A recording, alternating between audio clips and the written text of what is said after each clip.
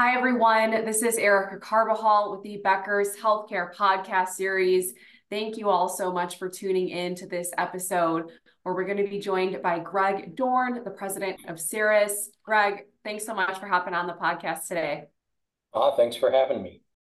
Yeah, absolutely. Before we get started here, do you mind just starting off by sharing a bit about yourself and a bit about CERIS? Sure.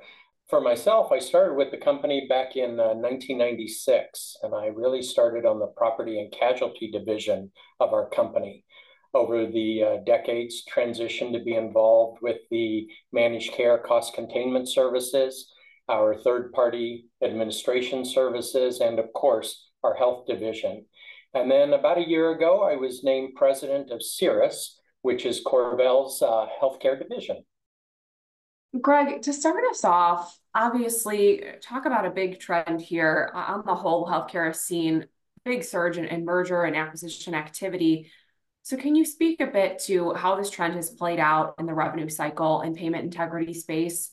Certainly, yeah. Over the last several years, I think we've seen unprecedented market consolidation, really to the point that it's not that easy to trace all of the really overlap or even the ownership sometimes. Many of our prospects, customers, and competitors have been involved in the M&A activities in this space. I would say that these are, in many cases, very large and complex deals, and in some cases involving even the DOJ. Yeah, absolutely. A lot going on there. It can be a lot to keep track of, and certainly seeing more from the DOJ on probing some of these deals. But Greg, what are some of the key challenges or opportunities that have emerged as a result of this market consolidation and M&A activity we've seen in this area? And in what ways has it really affected hospitals and health systems? I would say that the two main challenges that most of our customers express is one that focuses on service depreciation and the conflict of interest that arises really when a competitor, purchases a vendor. I put it in simple terms, if payer A partners with a vendor who is then purchased by a different payer, then there now becomes an issue really, or a potential issue around privacy between competitors, insights into the pain points, the claim data, the financial information. And with any M&A activity, this really can create new objectives or priorities within these organizations that can cause service levels to change.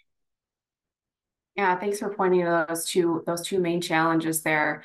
When we're talking about these shifts, what has been CERIS's approach and how is the company really uniquely positioned to sustain business and customer success? Can you speak to any strategies that have been helpful there? Yes, I can. CERIS's approach really is part of our foundation. We have always been focused on true partnerships and transparency. We do everything we can to really understand and meet the unique needs of each customer. Keep in mind, we work with national, regional, local payers. So those are all very unique and different needs. CERIS is in a unique position as we are and always have been wholly owned by CorVel Healthcare with zero debt. This can alleviate concerns about CERIS being acquired or part of any of that activity. So our ownership, I would say, not only is easy to trace over our entire history, but partners choose us because of our long-term strategy. Yeah, some unique perspective there with working with so many different payers and the ownership component there. But Greg, looking ahead, how do you see consolidation and M&A trends in payment integrity services evolving? And what should healthcare leaders, particularly those in finance and revenue cycle leaders that we've been talking about, do to prepare? Sure.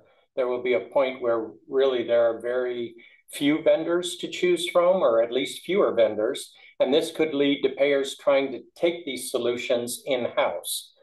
I think leaders should try their best to get a sense of, the current vendors' future plans, assess their preparedness, if you will, to handle certain operations in-house, and then potentially really research alternative partners with low or lower M&A risk. Greg, looking ahead as well, staying on that angle, what are the biggest challenges you foresee in maintaining payment integrity success over the next year? Well, I would say we're all being challenged to do more with artificial intelligence, AI, and machine learning. We've been involved in this for over a decade already, but to do so really in a judicious manner. You have to be very careful in where and how you apply it. For us, we always remember that we are an extension of our partners' payment integrity departments. And if you think about specific services maybe that we deliver, the ever evolving nature of abuse tactics and points along the claim life cycle really can be a significant challenge for our payer partners. So as we really enhance our defenses, we all have to remember that bad actors out there tend to find new loopholes, and the advancing technology and fast-moving regulations can create really new points of errors. So our point is to stay ahead of those tactics, and that requires constant vigilance and innovation, and really a partnership discussions with the payers that we work with. For us, I would say as an outsourced organization, aligning our solutions with the diverse client systems and ensuring that data security are really ongoing challenges for us. We put a lot of emphasis on these areas, and we deliver dedicated resources so we can solve for these important aspects along the process. Greg, before we close out, is there anything else you'd like our listeners to know or something we maybe didn't get to yet? Well, I would just say, as in previous years, when you look to, what are the key drivers for success, I would say insist on transparency. We certainly believe innovation and agility are important, and also our collaboration, will continue to be key drivers for us. We need to stay ahead of emerging trends. We're good at adapting quickly to changes, and we work very closely with our payer clients, which include the providers, the patients, the consumers, and the regulators, really to build the best solutions possible. I take a lot of pride as an organization solely focused on payment integrity.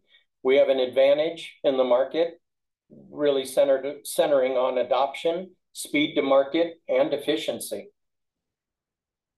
It sounds like collaboration and that transparency is such a huge part of the work that happens there. Thank you so much for taking the time to be on the podcast today. And we also want to thank our podcast sponsor, CERIS, for this episode. And listeners, you can tune in to more podcasts from Becker's by visiting our podcast page on our website. Thanks, everyone. Thank you.